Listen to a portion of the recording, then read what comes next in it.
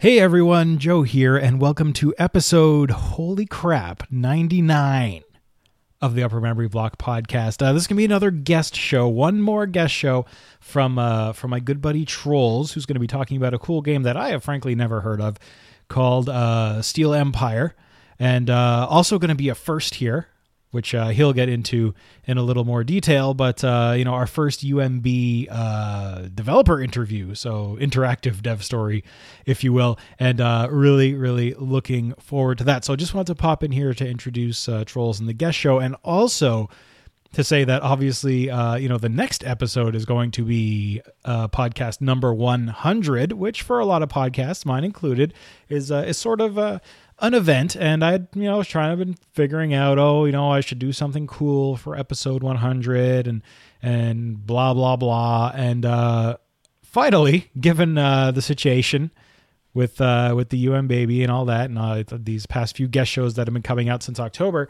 I figured that the coolest event and the coolest thing that I could do would be for episode 100 to be a normal, regular, straight up classic Upper Memory Block podcast by yours truly. And so I think that's just what we're going to do. We're just going to keep rolling along. Episode 100 will, I guarantee, finally be the episode on Star Trek The Next Generation of Final Unity. And we're going to get back rolling from there. Hope to get that out in the next couple of weeks after this show comes out. And we'll roll on in a new world with triple-digit episode numbers from there on out. So that's that. Thanks everyone again, as always, for or as usual, as in recent days, putting up with the weird schedule. Thanks to the guest podcasters so much for keeping the feed going. And I will see you in a little while with episode 100, Star Trek: The Next Generation of Final Unity. And that's that. Take it away, Troels. Do you have what it takes to conquer the planet Orion with your massive cybernetic battle droids? Let's find out with Steel Empire or Cyber Empires, more on that later, this week on the Upper Memory Block podcast. So what shall it be? Do you join the Unity, or do you die here? Join. Die. Join. Die.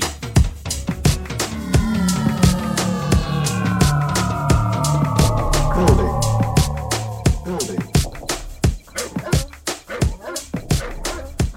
Yes, sir, agreed. Yes, sir, at once.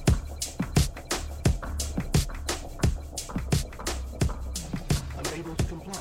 Building in progress. Hello, fellow blockers! I am not Joe Mastriani. I am, in fact, the Space Quest historian. You may know me by my real name, Troels, or as that jerk who ruins Joe's Patreon's hangouts by swearing a lot and getting Tomer insanely drunk and adding S's to the end of words that don't need them. Seeing as Joe is currently busy not doing the thing that he was clearly put on this earth to do, which is making this podcast, and instead decided to procreate, I answered his call to do a guest episode of his show. And I am honored and humbled to have been given the chance to do so. This podcast holds a very near and dear place in my heart, and listening to it was what made me want to get into podcasting in the first place myself, which I then did with the Space Quest Historian podcast, and then the Backseat Designers podcast, and then a third podcast called Nerd Against the Machine. All of those have a .com at the end. You can go check those out if you want. But right now, I am, as I said, honored and humbled to be able to do this guest episode for Joe. Good old Joe. Love you, Joe.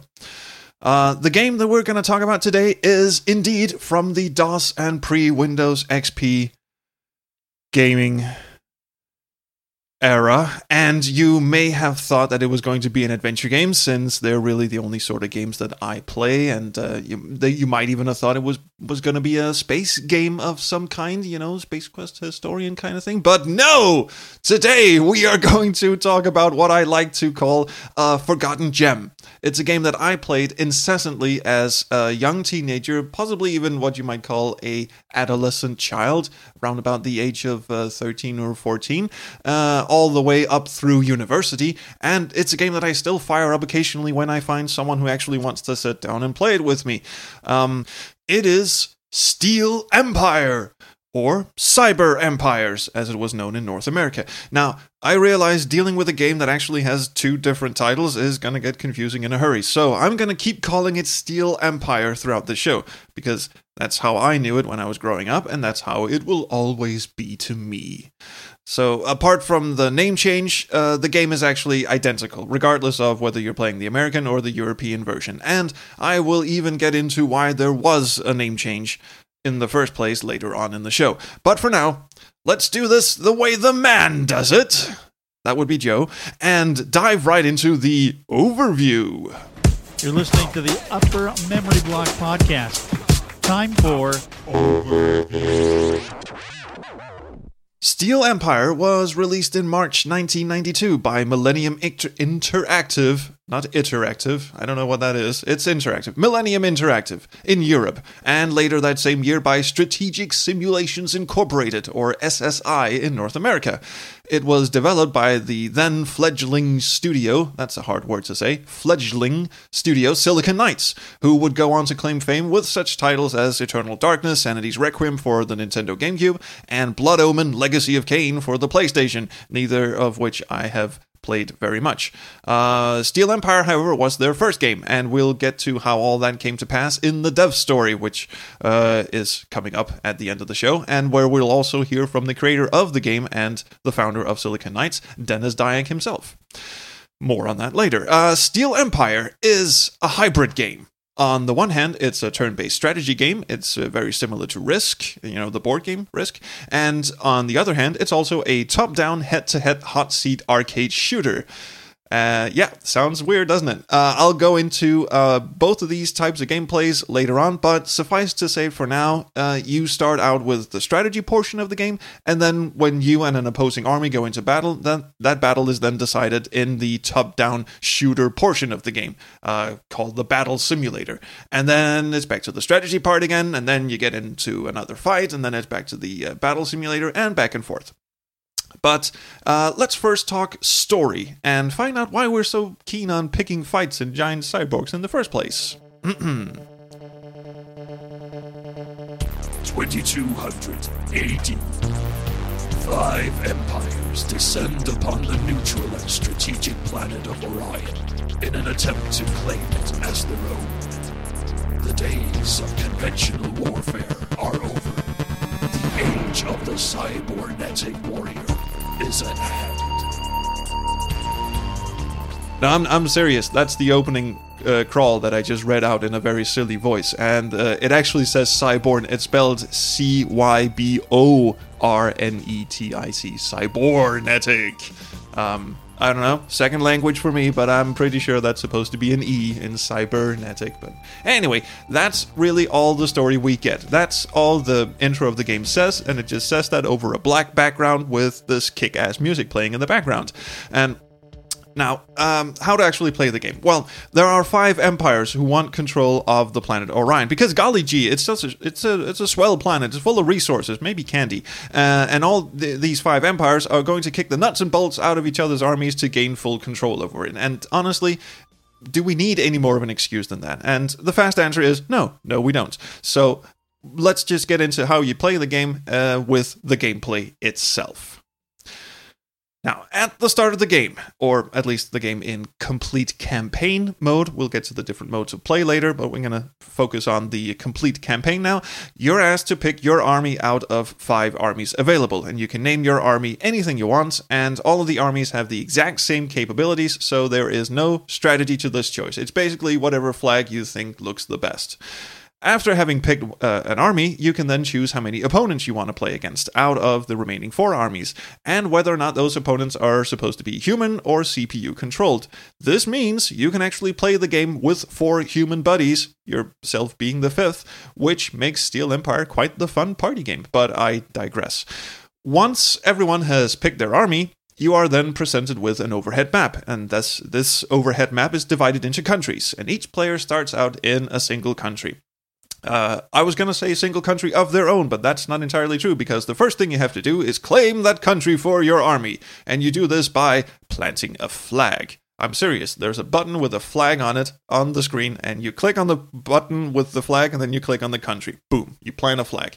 Now, planting a flag costs money, but owning a country also generates revenue for you, and you're going to need this for building factories, which in turn you'll need to build cyborg soldiers, which you'll then need to move into adjacent countries to plant more flags and build more factories and more cyborg soldiers, and so on and so on.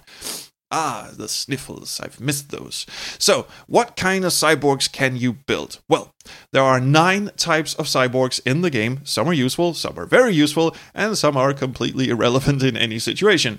Cyborgs cost money, and they also cost a set number of turns to finish completion. I told you it was a turn-based game. Every time you're done dicking around with, I'm going to plant a flag, and I'm going to build a factory, and I'm going to build some cyborgs, and I'm going to move some cyborgs. And then you click your turn finished, and then the other player takes over, does all of his or hers dicking around, and then at some point it's back to you, depending on how many players you have. So the amount of turns needed to build cyborgs can be adjusted by then building factory upgrades on top of your existing factories, and wow, it's already getting a bit complicated. So I'm just going to quickly run through each of the cyborgs that you can build and tell you what they're actually good for.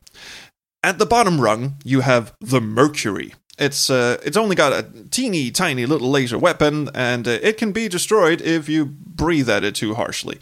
It's good for sending out on, exploration and claiming little countries on its own, and it's dirt cheap, and it only takes 1 turn to build, and as long as it's on its own, it'll be fine. If it runs into other cyborgs, then it's basically dead the minute it lays eyes on it. The Cyclops cyborg is very similar to the Mercury, but costs twice as much and is similarly useless. The Dragon, however, is one of the most useful cyborgs in the game. It only takes 1 turn to build at the start of the game. It's comparatively cheap. It's equipped with a freaking flamethrower. I mean, here's the thing. When you're in battle, cyborgs tend to overheat if you fire too rapidly, or if you stand on hot surfaces, or if they get shot at. And this makes them, first, unable to move or fire their weapons, and if you overheat them too much, it causes them to explode. So the Dragon, with its little flamethrower, it's the only cyborg in the game that has a flamethrower. So a swarm of these little bad boys can take down even the mightiest of cyborgs. The Dragon is the secret weapon of this game, basically. Next up is the Mars Type 6, and no, I have no idea what happened to the other 5. The Mars is the cheapest robot to have a so-called heavy laser, as opposed to the puny laser of the Cyclops and the Mercuries. It does phenomenal damage compared to the little laser I just mentioned, and it also has 2 of those tiny little lasers for no good reason whatsoever, because you never run out of ammo with the heavy laser. Oh yeah, some weapons in the game have ammo, but the heavy laser, it's just a big bolt of energy that just blasts through trees and city walls, and it's fantastic. Moving hastily along, next up we have the Crossbolt, which is a big, lumbering, huge dinosaur of a robot equipped with 4 long-range missile turrets. Now, there's a difference between short-range and long-range missiles in this game. Long-range are fun, because when you fire those, you actually control the missile in the air, and really, really fast ones, too. And you guide their trajectory towards the target, which admittedly takes a bit of practice, but they're very handy when they're controlled by the computer, so I'll get into that later. Next up is the Achilles robot, which is very aptly named because it's also completely useless. It has 4 of those little light lasers, which might as well be fly swatters, and it has 2 short-range missiles, which is the opposite of the long-range because they just fire in a straight line. You don't get to control anything. The next 2 cyborgs on the list are not completely useless, but you will rarely build them, and I'll explain why in just a minute. First up is the Hercules, which has 2 heavy lasers, 2 small lasers, and 2 short-range missiles. Sounds fun, right? And after that is the Behemoth, which also has 2 heavy lasers, and it has both short-range and long-range missiles, and even has little cannons that fire these little destructive pellets. They look like rabbit poop. But you'll hardly ever use these 2 cyborgs for anything, because by the time you have the money and upgrades enough to build these cyborgs, you will not be building them. You will be building the last cyborg on the list, the Titan Mark IV. Now this beast has 2 heavy lasers, 2 of those little tiny rabbit poop pellet cannons, and 2 guided missiles. But more importantly, it's built like a hulking factory of death. It takes a lot to take down a Titan, and really the only reliable way to do it is to either square it off with another Titan, or to get 3 or 4 dragons to surround it and just fire blast it to smithereens. Okay, so these are the cyborgs that you can build. You can only build stuff in a country that you own, which is a country where your flag is planted. To claim other countries, you first have to build a cyborg factory, and then build cyborgs to move into adjacent countries. And moving a cyborg into an adjacent country takes a turn, which means all of your opponents will have their turn before your cyborg arrives in the next country. But once it's there, you are then able to claim that country and start generating revenue from that. Now, just to clarify, you don't actually have to build a factory in every single country you go to. You just have to build one factory, and then you can just, build cyborgs there and just send them off into the world to plant flags. But it's actually a very good idea to, once the pace picks up, to start building more factories closer to, the hot point of the map, where all the action takes place. So you can get cyborgs to the front lines faster. Because like I said, moving a cyborg from one country to an adjacent country takes a turn, regardless of how many upgrades and how big and badass your robot is. So, yeah. Let's talk a bit about the countries. The countries themselves fall into 5 categories. You've got your ice, volcanic, and desert ones. These don't generate that much revenue, but they're fun. And they have their own little, environmental effects. Volcanic and desert ones especially. Your cyborgs will overheat faster, while ice levels, they won't overheat as much, so the dragons have a bit of a harder time. All of that stuff. Another country type is coniferous, which was a word I did not know when I played the game, but it means forest, foresty. These countries are worth a little more than the ice, volcanic, and desert ones. And then you have the cities, which are worth a ton, but there's no space in cities to actually build anything. So these are just money makers. Players of Steel Empire will usually go for the cities because they make the most money. In fact, there's a huge city in the middle of the map that every experienced Steel Empire player will just swarm to. All the action basically just pulls in towards the middle of the map, and that's where the big battle takes place. Until that country is bombed to poop, and then you start going at the fringes of the map. I'm getting ahead of myself again. The type of country also makes a lot of difference when you start going into battle with other armies because of different terrain and different things. I will get into the actual battle in just a tick. Now, countries also have a fixed amount of space available for building factories and factory upgrades and fortifications, which I won't go into because this is already getting a lot of complications. No, it's already getting a lot complicated. I should shut up, really. You will, back to the script, you will inevitably need to invade more countries to build more stuff in order to keep your empire strong against the opposing forces. Now, when you move your cyborgs into a country that's already occupied by another player, one of 2 things may happen. If the other player does not have any cyborgs in that country, then you just swoop in and remove their flag uncontested. Just knock it over, the country's yours, you can then plant your own flag and claim it as your own, start generating revenue. The opposing player simply loses that country, along with anything they had built in there. Now, if your opponent did have cyborgs in there, then, it's time to do battle. We're going to assume now that we're dealing with 2 human players here, because that's the most fun. If not, then you play against the computer. First, the attacking force gets to plan their attack. And in combat, you only control 1 cyborg at a time, but you can attack with a whole horde of cyborgs. I forget how many you can have, but it's, 10, 14, 15, I don't know. And the other cyborgs are then, the other cyborgs on your team are then controlled by the computer. I'll get into how that works in just a tick, but we're still in the planning stages. On the planning screen, the first planning screen, we're the attacking force. We now get to tell the computer, who's controlling the rest of our cyborgs, what strategy to follow. Do you either focus on destroying enemy cyborgs, or do you focus on destroying the landscape and thus devaluing the country so, he can make less money off of it? Or do you focus on going after the opponent's flag? Because remember, planting a flag costs money, so if you demolish the other player's flag, they have to spend more money replanting it. Or finally, you can just go for a little bit of everything. Just send your robots off into a, frenzy of destruction. And you also get to pick how intensely they should follow this strategy. Basically, how single-minded do you want your computer-controlled cyborgs to behave? You can also choose to just let the computer take over completely and not have to pilot any cyborgs yourself, but where's the fun in that? There really isn't. Next up, the defending force gets to plan their strategy, and they get an overhead map of the country. And they can place whatever cyborgs they have wherever they like on that map. See, the attacking force only attacks from one side, like in a big row, just all at once, just moving towards the center. But the defending force can plant their cyborgs anywhere in the country, like, wherever they want. They can also choose to have the computer place the cyborgs for them, but again, where's the fun in that? The flag is always located in the center of every country, so it does make sense to place your most powerful cyborgs around the center structure to defend it.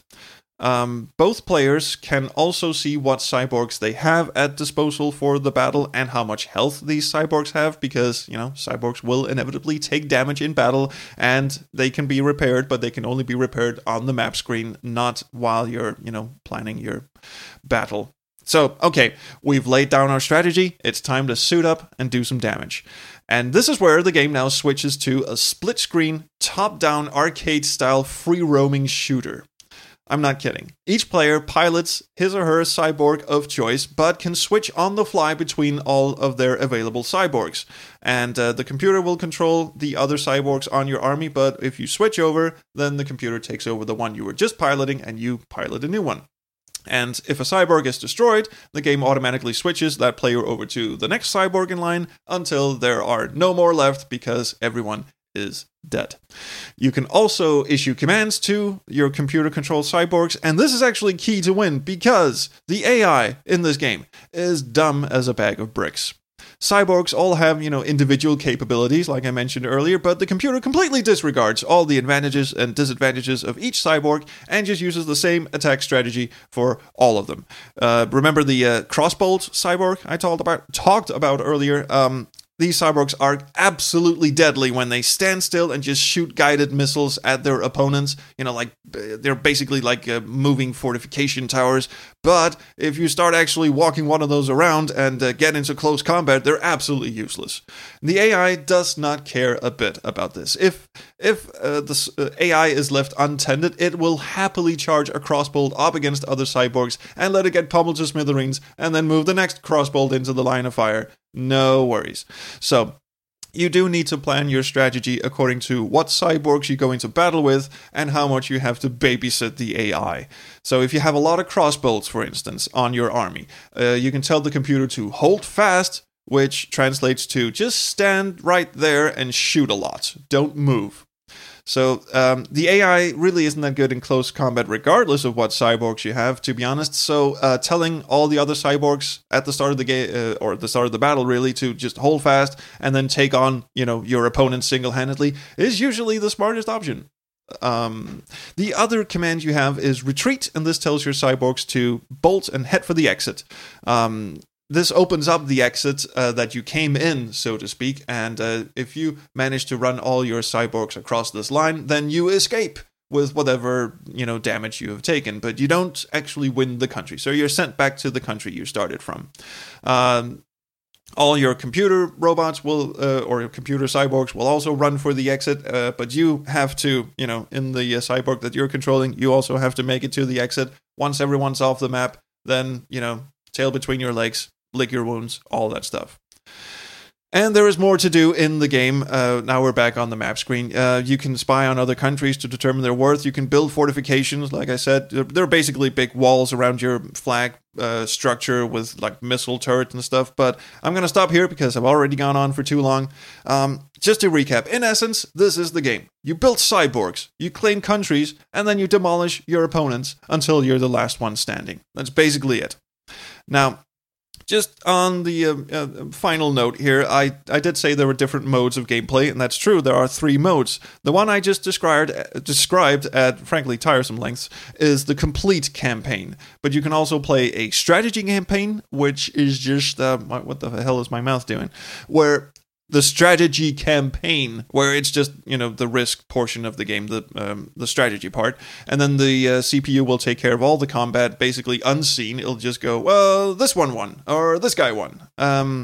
Or you can play Battle Practice, which is basically just the combat simulator, the top-down shooty part. In this, you can either play Hot Seat with another living human, or you can play Survivor Mode, where you're just one cyborg against an endless onslaught of enemy cyborgs.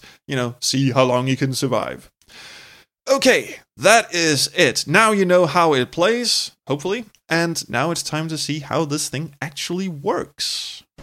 You're listening to the Upper Memory Block Podcast. Time for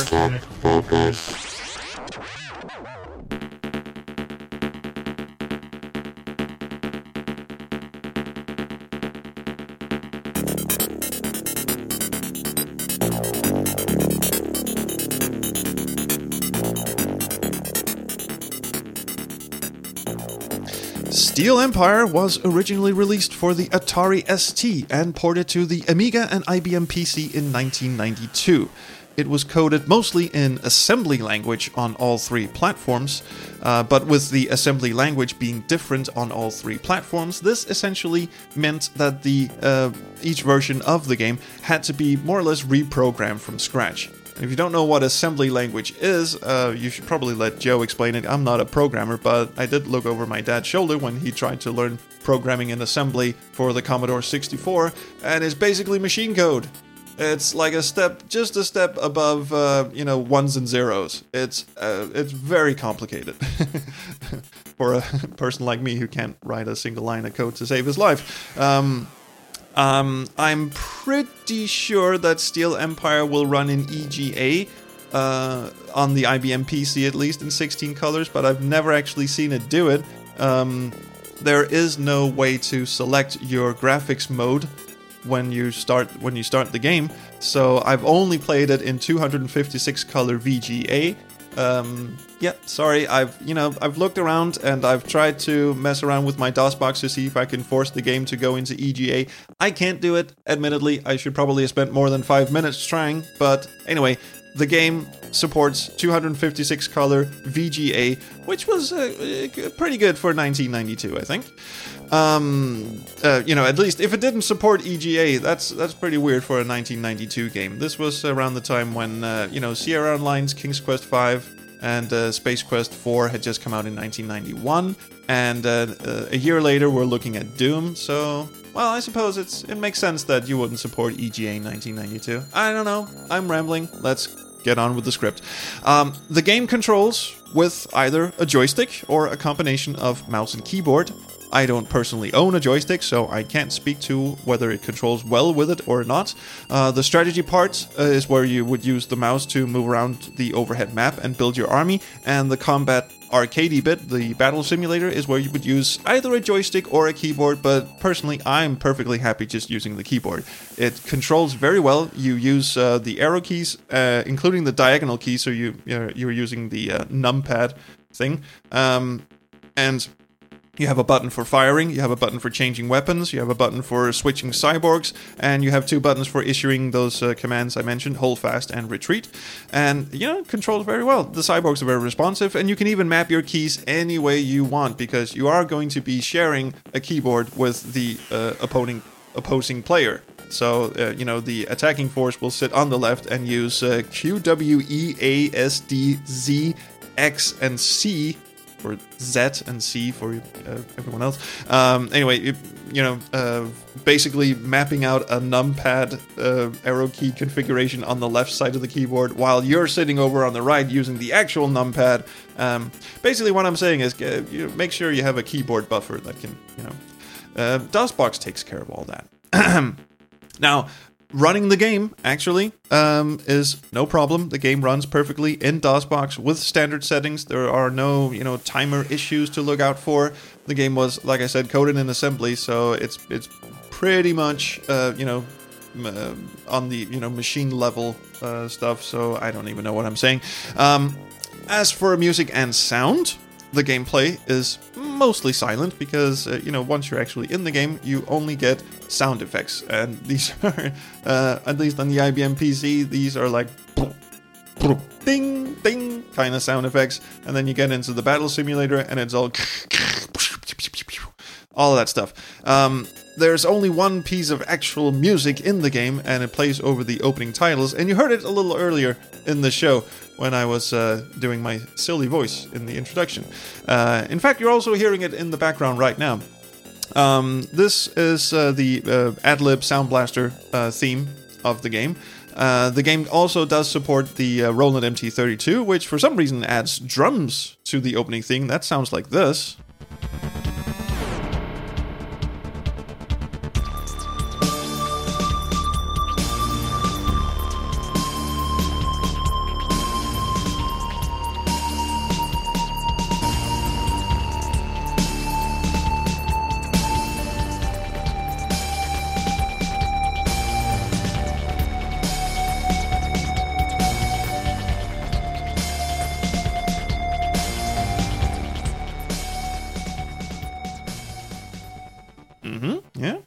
Pretty cool, I guess. Kind of a Terminator kind of feel to it.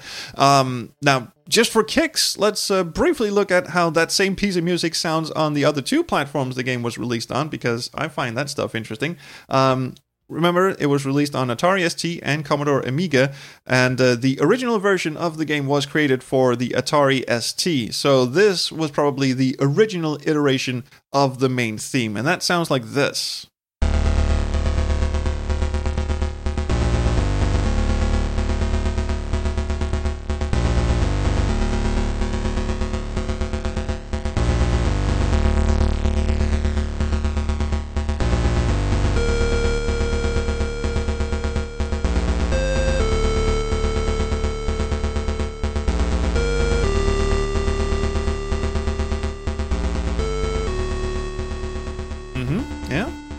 As you can tell, it sounds a lot like the music in the IBM PC version. Different synthesizer, but it's basically the same theme.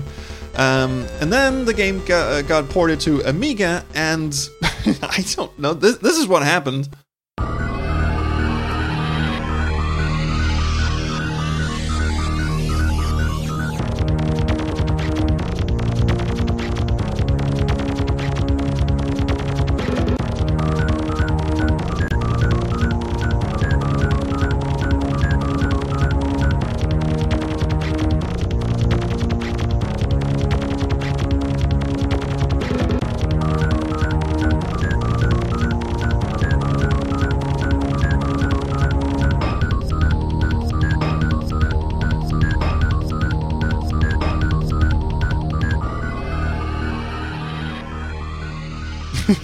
I mean, I don't know. It's still, pretty kick-ass and everything, but it sounds nothing like the other two version. I just thought that was weird.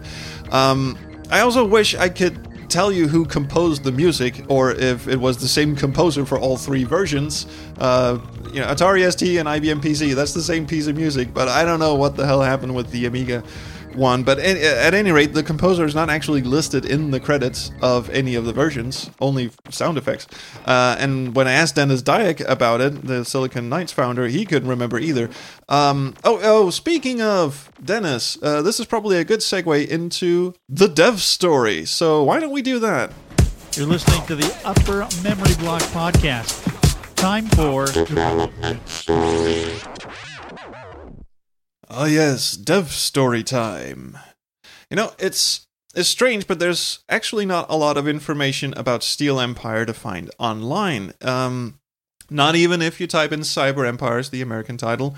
It was created by Silicon Knights, a development studio from Canada, and it was their first game, and it was actually completed before the company was even founded.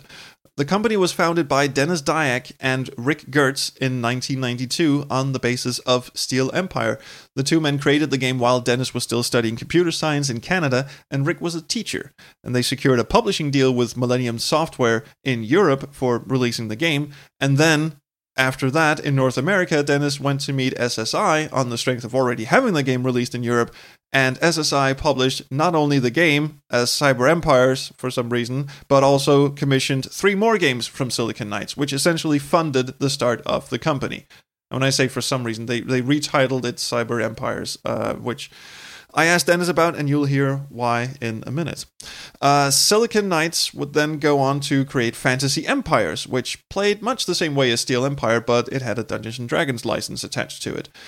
Silicon Knights would then later become known for games such as Blood Omen, Legacy of Kain, the aforementioned Eternal Darkness for the GameCube, and also the GameCube remake of Metal Gear Solid, before falling out of favor with some critically panned titles like Too Human and X-Men Destiny, following a lengthy and complicated lawsuit against Epic Games over the use of their Unreal Engine. Silicon Knights lost and went out of business. Now, when Joe does this show, he usually gives a very comprehensive background story on the developers and the company, but while there's a lot of reading material about the latter days of Silicon Knights, and most of it isn't very pretty, there is not a lot to find about the early days of the company. So, I sat down with my Twitter magic powers and got in touch with Dennis Dyack himself and told him that I was working on this podcast about his first game, and he seemed to like that idea. So he agreed to come in and sit down with me and actually tell me the story of the game in his own words. So instead of me sitting here telling you how the game came to be, I'm now going to let Dennis tell you instead. And we talked for a little over an hour, so what you're going to be listening to now is an edited down version, because otherwise this podcast would end up in Square Waves FM territory with regards to length. But I've handed off the full-length interview to Joe, so he can publish it, however he sees fit if you want to listen to the whole thing. Dennis and I also talked briefly about the current legal status of Steel Empire, so that would cover Joe's traditional where to get the game today bit, but I'll just quickly spoil that one for you. Dennis won't say who currently owns the right, and currently there is no way to legally get Steel Empire. At least not without resorting to some shady means. So that's it. You can't really get it anywhere. Unless you Google with your mighty Google powers. So now I am going to turn the mic over to Dennis, and I'll see you back after the interview for the Does It Hold Up Today bit at the end. All right, cool. Here we go.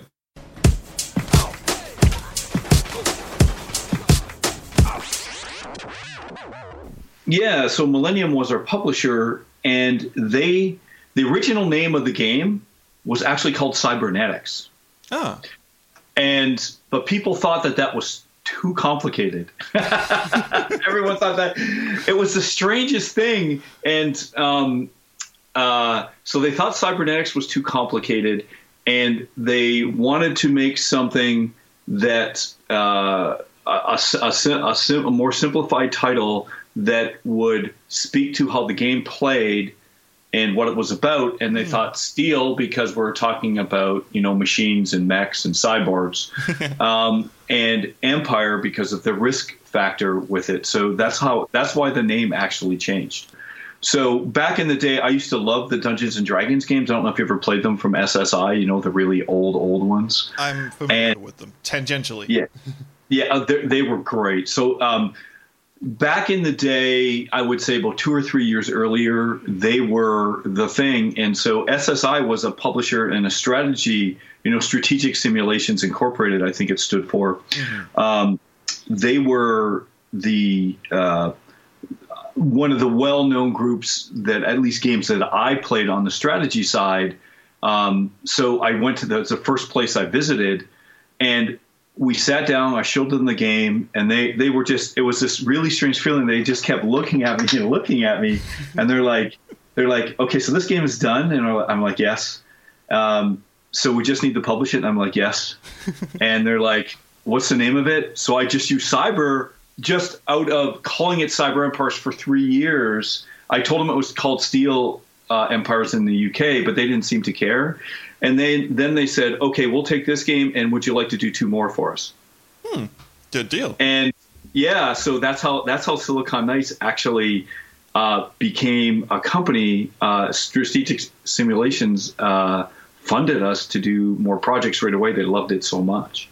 So what led you to want to design games in the first place? This is like, hello, I was born in, and I went to. Gotcha. Yeah, that thing. Gotcha. Well, that's it's another interesting question. So, believe it or not, I didn't start in computer science. My first degree was in physical education.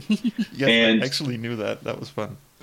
yeah, and so I went to Brock University, where I did my undergraduate in phys ed and computer science, has one of the best wrestling teams in Canada. And I wanted to wrestle. I was very interested in varsity wrestling. And I did a lot of martial arts when I was younger. And I met some of the guys who were wrestling. When I was in high school, I started wrestling at the university because there was no one in my weight category and the coaches were better.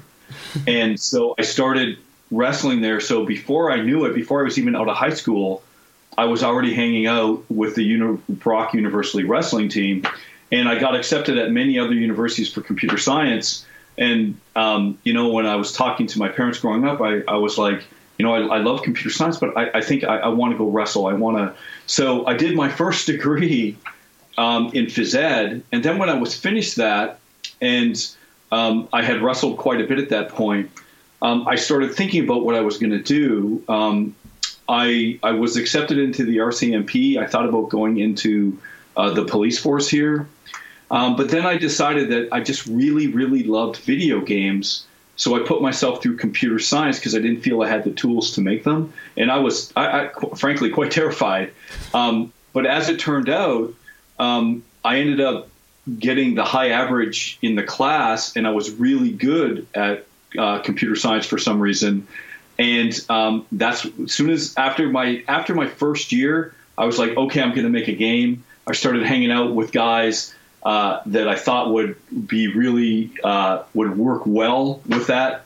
And I met my partner at the time, who later became the partner at Silicon Knights, Rick Gertz. We did our undergraduate together, and we started making Cyber or Steel Empires. And that was the first game we made it. We were working on it during the summer while we were doing our undergraduates in computer science at Brock University. Okay, was it just the two of you who did the entirety of Steel Empire? There was a couple people that came in and out. So we had some people help us with. So the majority of the game was made on the Atari, but when it came to bringing it to the Amiga and the PC, we got help from various people. Some guys who are now one of the guys runs Rockstar in Toronto now, a really good guy. Nice. Kevin Orr, yeah. And he's a great guy, and he was the first one to show me how to use remote debugging. He actually created his own remote debugger between Amigas. So back in the day, when you were compiling on a PC, if your machine crashed, it would crash your whole system. So what you wanted to do is have a slave machine. So you'd run the game on a slave. Mm-hmm. And so he had this whole thing set up running. It was really impressive. And so I worked on it with him, and then he connected me with another guy who helped me with the PC version. And the thing about Steel Empires, a lot of it was done in assembly language. So some of the main strategic parts were done in C, but all of the combat and the split screen stuff, because frame rate was so crucial, mm-hmm. was all done in assembly. And assembly was different for each one of those machines, right? So it was kind of crazy. Yeah, I remember my dad trying to learn assembly language for the Commodore 64, and as a kid, like an 8-year-old kid looking over his shoulder, just going, that's gobbledygook. I'll never understand that. It's it's funny. I look at computer science today, and there's so many high-level languages. You learn a lot when you actually do assembly code. You really understand how the machine works. But now the architectures of the new machines that are out today, even if you look at the PlayStation with the cell processors, it gets so complicated with predictive algorithms and stuff. It's actually, I don't know if it's better anymore to program in assembly. And some of the compilers, with the way they do things statistically, you probably end up with better code. But back then, you had no choice. But you learn a lot. You learn how the machines work, and it was kind of fun. Mm-hmm. What year are we in roughly when you guys decided to do? Okay, let's do Steel Empire. Probably 1988. 1988 for the Atari ST. Correct. I sort of understand that the Atari ST and the IBM PC were big in North America, and over in Europe we had the Amiga and Commodore 64 computers. Was that true in Canada as well? Like Atari ST is big and Commodore not so much. Yes, that's actually, I would say it was more of a three-way split, with the PC being in the worst position. I think Atari was a little stronger than Amiga, but interestingly enough, once I saw the Amiga, I was blown away. I thought the Atari was the best thing ever. And then I saw the Amiga with the multitasking, and I was like, wow, this is like groundbreaking. Yeah. Multitasking, multi-threading, that's incredible. And the PC, I hated it. I just hated it. I hated it. And I never envisioned that the PC could ever be a gaming machine back then. I just thought, well, we're going to do this because everyone says we have to, but I hate this machine. And it turns out, of course, in the end, you should never try to predict technology by what you like yourself. I've learned that lesson. And, of course, PC eventually dominated everything. So do you remember, it's a turn-based game. It's a really classic game. Goes way back. It's one of the first games. It was actually called Empire. No, I was hoping you'd say Defender of the Crown, because I remembered that one. But no, not Empire. Well, Defender of the Crown, I played a ton. I love Defender of the Crown. And I eventually ended up working with the creator of Defender of the Crown. Bob Jacob, who used to own, I'm blanking on the name of the company now, but he owned Cinemaware. He created Cinemaware, and he worked with us through After Blood Omen for probably around 15 years. We worked together, and he was our agent. He was part of a group that represented us when negotiating deals with publishers stuff as part of Silicon Knights. And but I did play that game a lot. So I'd say there's probably some inspiration from there. However,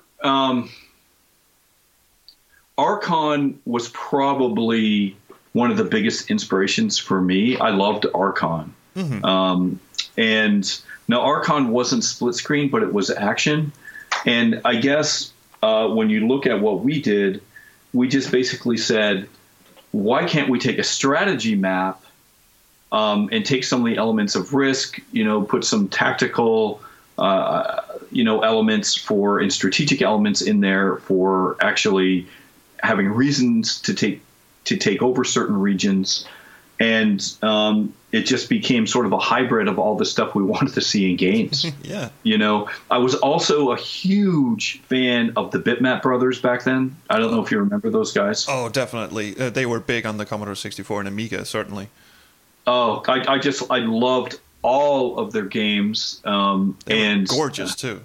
I mean, the games. I'm sure the fellas were quite handsome as well, but the games were gorgeous. Yeah. I would say for me, they were the high watermark for the gaming industry at the time. They were doing things. Almost every game that they made they were graphically incredible. You're right. They were very smooth, always had great frame rates.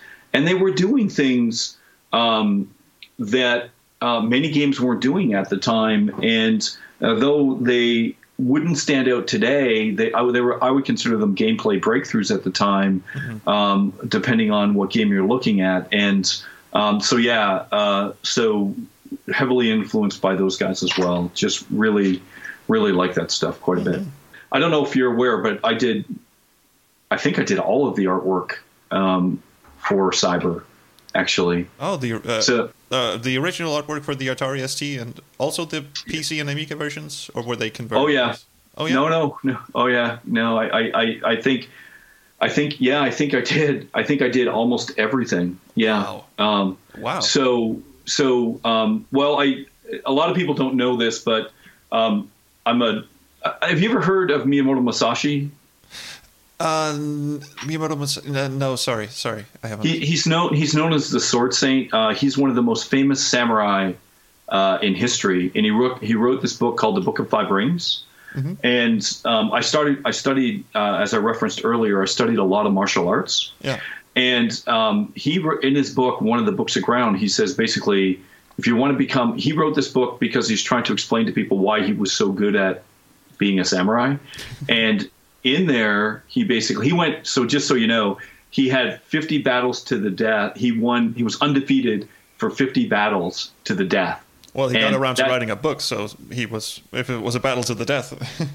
Yes, he was incredible. And he actually beat one of the Emperor's sword masters with an oar coming off a boat. Wow. So this guy was incredible. And anyway, in the Book of Ground, which was one of the 5 rings, he talks about in order to understand and be good at what you do, you need to know all the weapons. You need to know everything. So I always made I was an artist when I was much younger. So I try to keep all my skills up wherever I can. So even things like, say, Blood Omen Legacy of Kain, I did a lot of the artwork in that game, the game design, of course, the storytelling, a lot of the audio, a lot of the programming. So I always try to keep my hands in everything. And so, yeah, but for Cyber, I was pretty much the artist. Okay, I did not know that. So the playtesting group were my wrestling friends. So the wrestling team would come down and we would play. And back then, I would say game design was in its extreme infancy. And redoing Cyber, I would look at all the mechanics and do a much more thorough balancing. I think regiment. So I agree with you. Some of it is not that balanced, but there was there was Rick and I making this game. We were in school, right? So we were students, and the whole idea of balancing a game for multiplayer, there was no internet. So, and ironically, I don't know if you know this, but Cyber Empire, Steel Empire won multiplayer game of the year by Computer Gaming World. Yes. But back then it was a hot seat game. It was nothing like it is today, where you can do rapid gameplay balancing by having hundreds of people play the game, get results back, save databases of what things are. None of that was even conceived, right? Like sending out a patch meant you had to have your publisher print up discs and send them physically in the mail and all that junk. The sort of idea of a patch back then, I don't even think it existed. I don't think there were patches. There were. I think the industry was way too early because there was no real way of getting. You had your discs, you shipped them out, and that was it. That was it. The game was done. Yes. I also really felt, and then there's the Archon influences that when you battle on a square, the square should represent, where you're actually fighting in. Why? Like for me, that's when I started thinking about, okay, if we're gonna have a battle in the city's worth more. Because of all the buildings, but if you destroy all the buildings, it's worth less. So you can actually just completely burn a city down to the ground, which I did a lot with my friends, my wrestling friends, run around with a mech that they couldn't catch and just burn the city to the ground while they're trying to take it over. And that's a weakness too. You need things that looking towards, say, a Cyber Empires 2 in the future. I would sort of have a rock, paper, scissors, so you couldn't do that. So what would be a good anti-light mech? What would be good for killing light mechs and all that kind of stuff. But yeah, I really am proud of that aspect of the game, of how the strategy and tactics combine and are pretty well linked with the action portion of the game. The type of terrains were picked from the beginning, and the balancing was then done on the fly as we were creating them. So I was creating mechs on the fly and saying, well, it would be really, okay, let's have a mech called the Dragon that overheats these mechs really quickly. And let's have one that fires missiles, but the missile one will be really good in the desert, terrible in the forest. You want wide open terrain. So the missiles were useless in cities and forests, essentially, right? And so that was the idea. Certain ones were really good in certain areas, and certain ones weren't. And depending on the picks that you created, you could really do some crazy stuff. I would say Cyber Empires has a number of levels of complication that go beyond, say, Warcraft. However, Warcraft is much more simple and easier for people to pick up. But then it results in not these min-max paths, where once you get good at them and once you recognize what the paths are, that you can immediately win right away. And when we were creating Steel Empire or Cyber Empire, we really wanted to so Rick, my partner at the time, he had done I believe it was a lot of chess algorithms and maybe some Go algorithms. We wanted it to do exactly what you said. So it was great hearing that you felt that it was different every time, because that was our goal. We hate, like, if you play Risk a lot, if you start in a certain way, and say, even if you start in Australia and you get Australia, and you can that's a really good starting spot. You can, if you get certain continents, it's unstoppable. And we definitely did not want that in Cyber. And it's, I think, because we had the, I guess, more sophisticated or a little deeper gameplay elements of the things I was describing earlier, that way we could avoid some of the things that they encountered in Warcraft that were problems. Mm-hmm. But Warcraft is much more of a Twitch game as well. There's much less strategy. It's all tactics, right? It's all just go, build this tree, and then go and charge, which I think is fine. It's just for us, we wanted to create something different. And I think Warcraft came much later anyway, didn't it? Oh yeah, it did definitely. It's just I don't play that many strategy games, so Steel Empire is I'm more of an adventure game nerd, actually. So for having Steel Empire as one of my favorite games is kind of an anomaly in my library of games. I'm a Sierra Online LucasArts nerd, so and then I love Steel Empire, and so that's funny. Yeah, that's cool. You were talking a bit about the things you would have liked to put in the game, like weather and such. Were there other ideas that you had that were just not feasible, or that you put in the game and that did not work out for some reason? All kinds. But this is over 30 years of thinking about.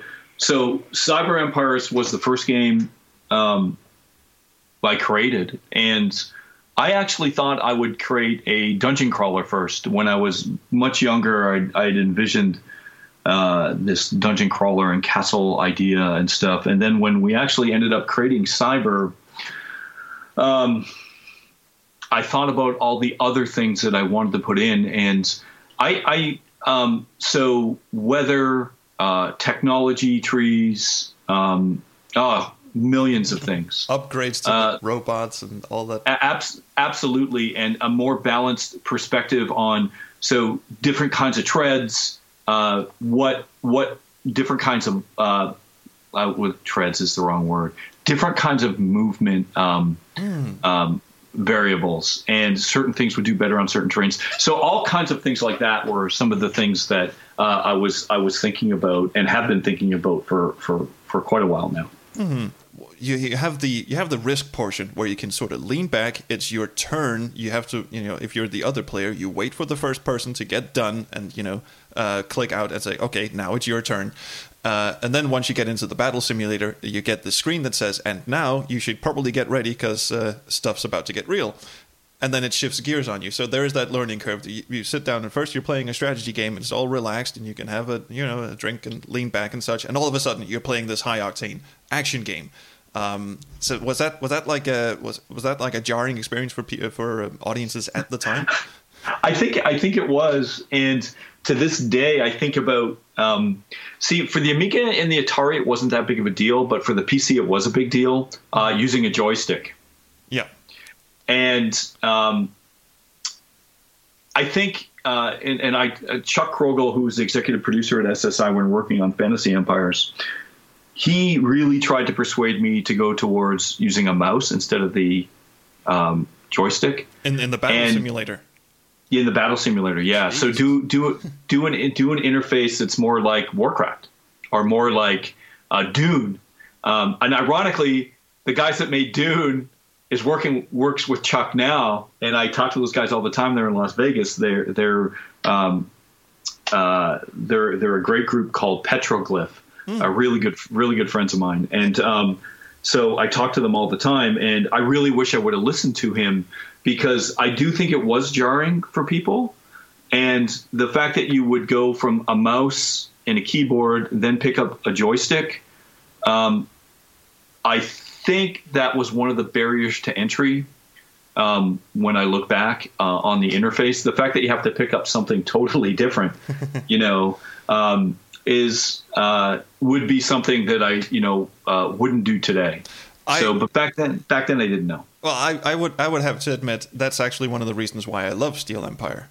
To be perfectly honest, it is because you have this very, relaxing calm before the storm, and then you kick into the battle simulator, and you have maybe like 2 or 3 minutes. Battles don't usually take that long. You have 2 or 3 minutes of heart-pounding action, and then it's back to, the plateau thing.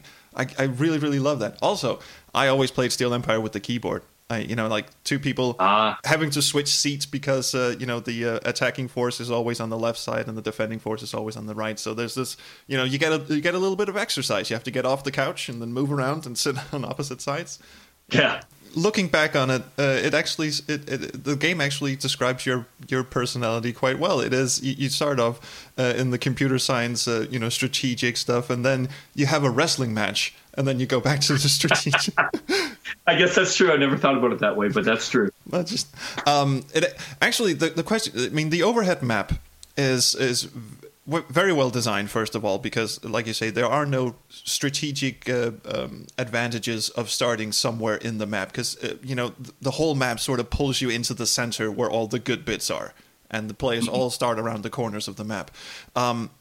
One thing that my friends and I who played Steel Empire always dearly wished was that there was more than one world map. So I guess the question is, why is there only one world map?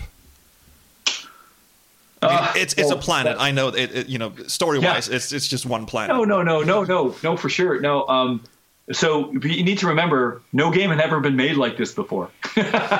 Good point. So considering another map. We only started doing that when we got to Dark Legions, which was our 3rd game. Mm-hmm. So even Fantasy Empires only had one map. Mm-hmm. Same thing. I agree. Why wouldn't we have more than one map? For sure, absolutely. But back then, it's really ironic. I remember when the Total War series came out, and I had all these people would come up to me saying, "Hey, this game is amazing. Look at this. They're combining risk with action. You've ever seen that before?" And I just look at people. I mean, like, yeah, I made the game like this is when I was doing Legacy of Kain, I think, or maybe it was even after Legacy of Kain. Anyways, a long time later.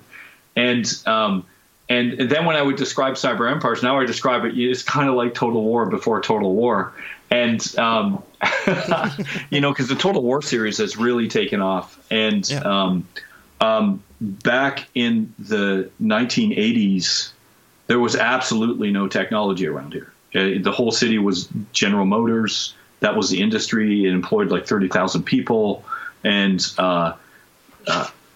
even thinking about making video games. So I was doing my master's, and I was dating Joanne at the time, and her parents were like, "You're getting a master's degree in computer science. Why aren't you working for IBM or Microsoft? What are you doing?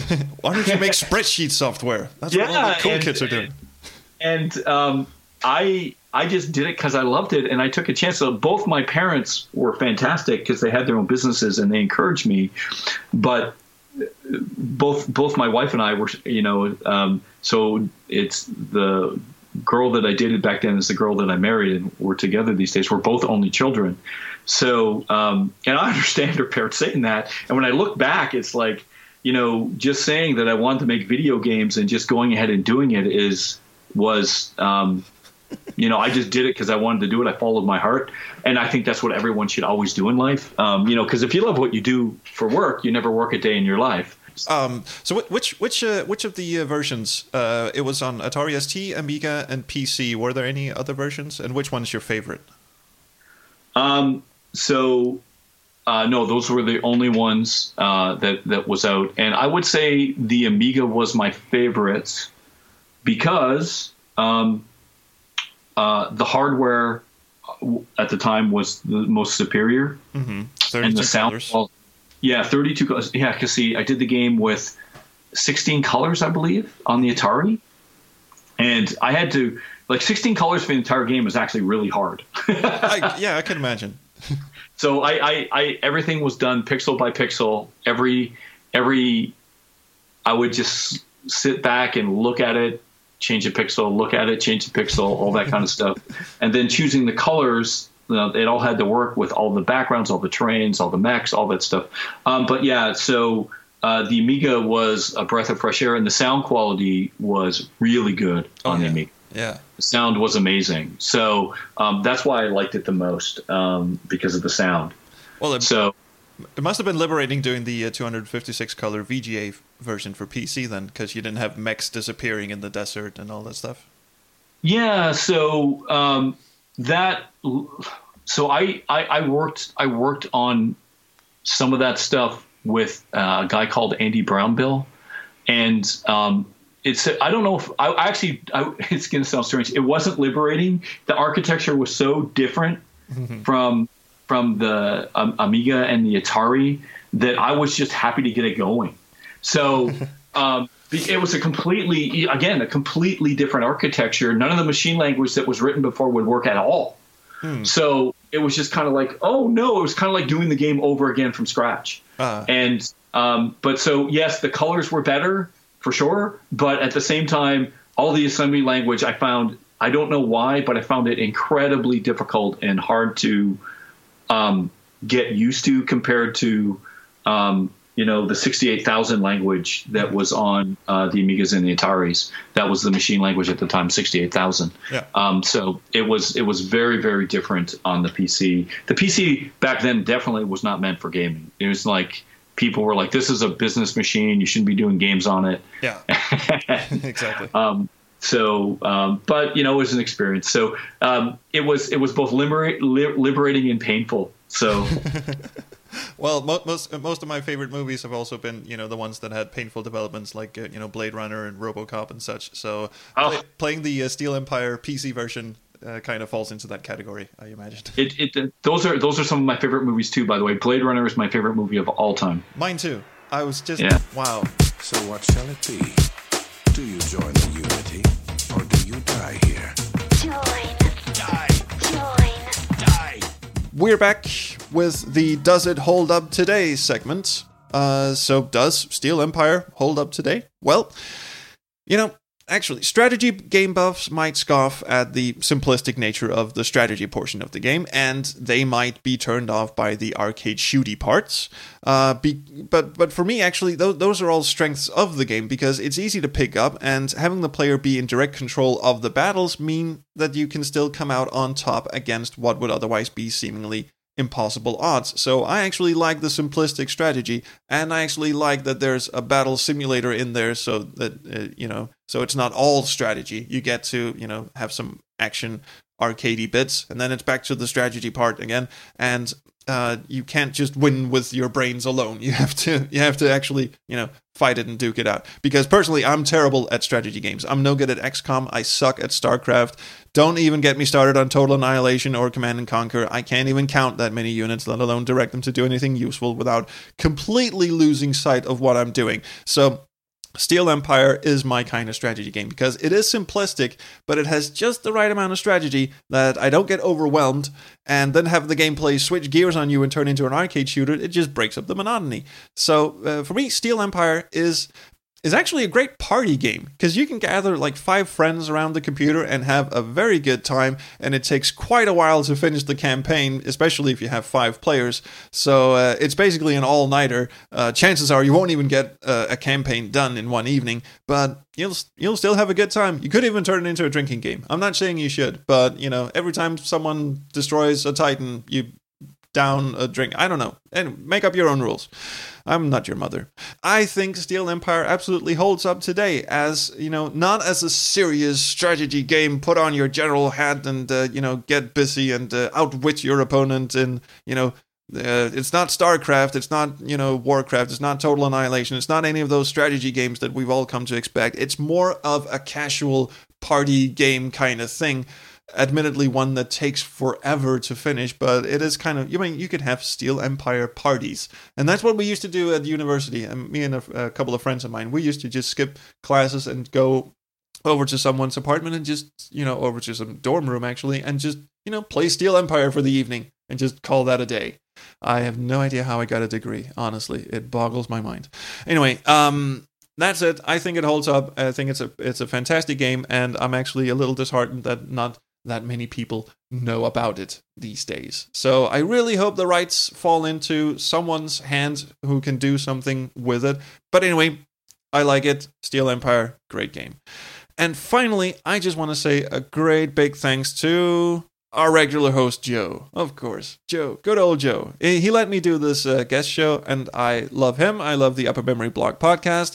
I always look forward to new episodes of this show, even if it's for games that I've never played, just because I know that Joe always does his research, and he's always very interesting to listen to. It's like reading a very good Wikipedia page with a pleasant voice. I don't know how else to describe it. It's Joe brings so much personality and so much it's a good podcast. I like it. And you probably do too, otherwise you wouldn't have listened to this episode either, I'm guessing. So if I have done just half as good a job as Joe does in his shows, and I probably didn't, so I'm sorry, but if I did, then I would definitely consider this episode a success. Now, for the ending spiel, if you have any comments about this episode, other than I'm a terribly rambly bad podcast host, please send your email or voicemails to podcast@umbcast.com, and Joe will probably pick those up in a later show. He says he never misses a mail or a voicemail, so get those in if you want. If anyone wants to fly to Denmark and play Steel Empire with me for an evening, I'm not saying no. Thank you to Rick Moyer for his great audio work. I don't know him personally, but he's good at what he does. You can find him over at moyermultimedia.com. That's MOYER multimedia.com. Don't forget, if you enjoy the show, you can become Joe's boss over on patreon.com/UMBcast. If you find some value from the Upper Memory Block podcast, and who wouldn't, please consider joining his current patrons in donating $1 or $2 per show to help him out with costs and to hit his next goal. I have no idea what that goal is, but it sounds worthwhile. You should help him reach it. Just a quick sidebar, we over on the Backseat Designers podcast are actually proud members of Joe's little Patreon army, so we can definitely say it is worth it. You can check out the show notes at umbcast.com. You can join the Facebook group at facebook.com where is my mouth going? Facebook.com/groups/UMBcast. And you can follow the show at Twitter, on Twitter, at Twitter. What the hell am I doing? Twitter.com/UMBshow. You can also follow Joe personally at twitter.com/BillyBob476. And you can follow me, should you choose to do so, Space Quest Historian, over on twitter.com/SQHistorian. It's early in the morning. My tongue is not really cooperative for some reason. So that's why I'm, yeah. You should also go, back on track, to youtube.com/UMBcast, where Joe puts out videos of his quote-unquote game research sessions. They're really just Let's Plays of tremendous fun and value. Again, quick sidebar, I also do my own Let's Play videos, including one of Steel Empire, over on youtube.com/SpaceQuestHistorian. And I do have 3 podcasts that I mentioned earlier. The Space Quest Historian podcast, which is over on SpaceQuestHistorian.com. The Backseat Designers podcast, which has just started season 4, and we have a slew of interesting interviews with game developers and all sorts of magical, wonderful people. You can find that over on BackseatDesigners.com. And I have a third podcast, which is just everything and nothing under the nerd sun, with my co-host Robert Menace. It's over on nerdagainstthemachine.com. But you should first and foremost of all subscribe to this show, the Upper Memory Block podcast, on iTunes or Steam, or stream them live on Stitcher Radio, whatever the hell that is, and look for the next episode of Upper Memory Block, which will probably be far better than this one, because I am a terrible waste of flesh and oxygen. And as always, I will see you around the Chrono Stream. Ta-ta. Battle control terminated.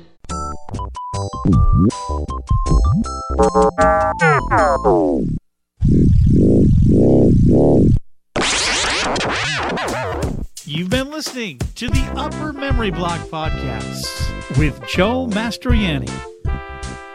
For more information on the podcast, visit UMBCast.com. That's UMBCast.com. Write to Joe today at podcast@UMBcast.com. That's podcast@UMBcast.com. So what shall it be? Do you join the Unity, or do you die here? Join.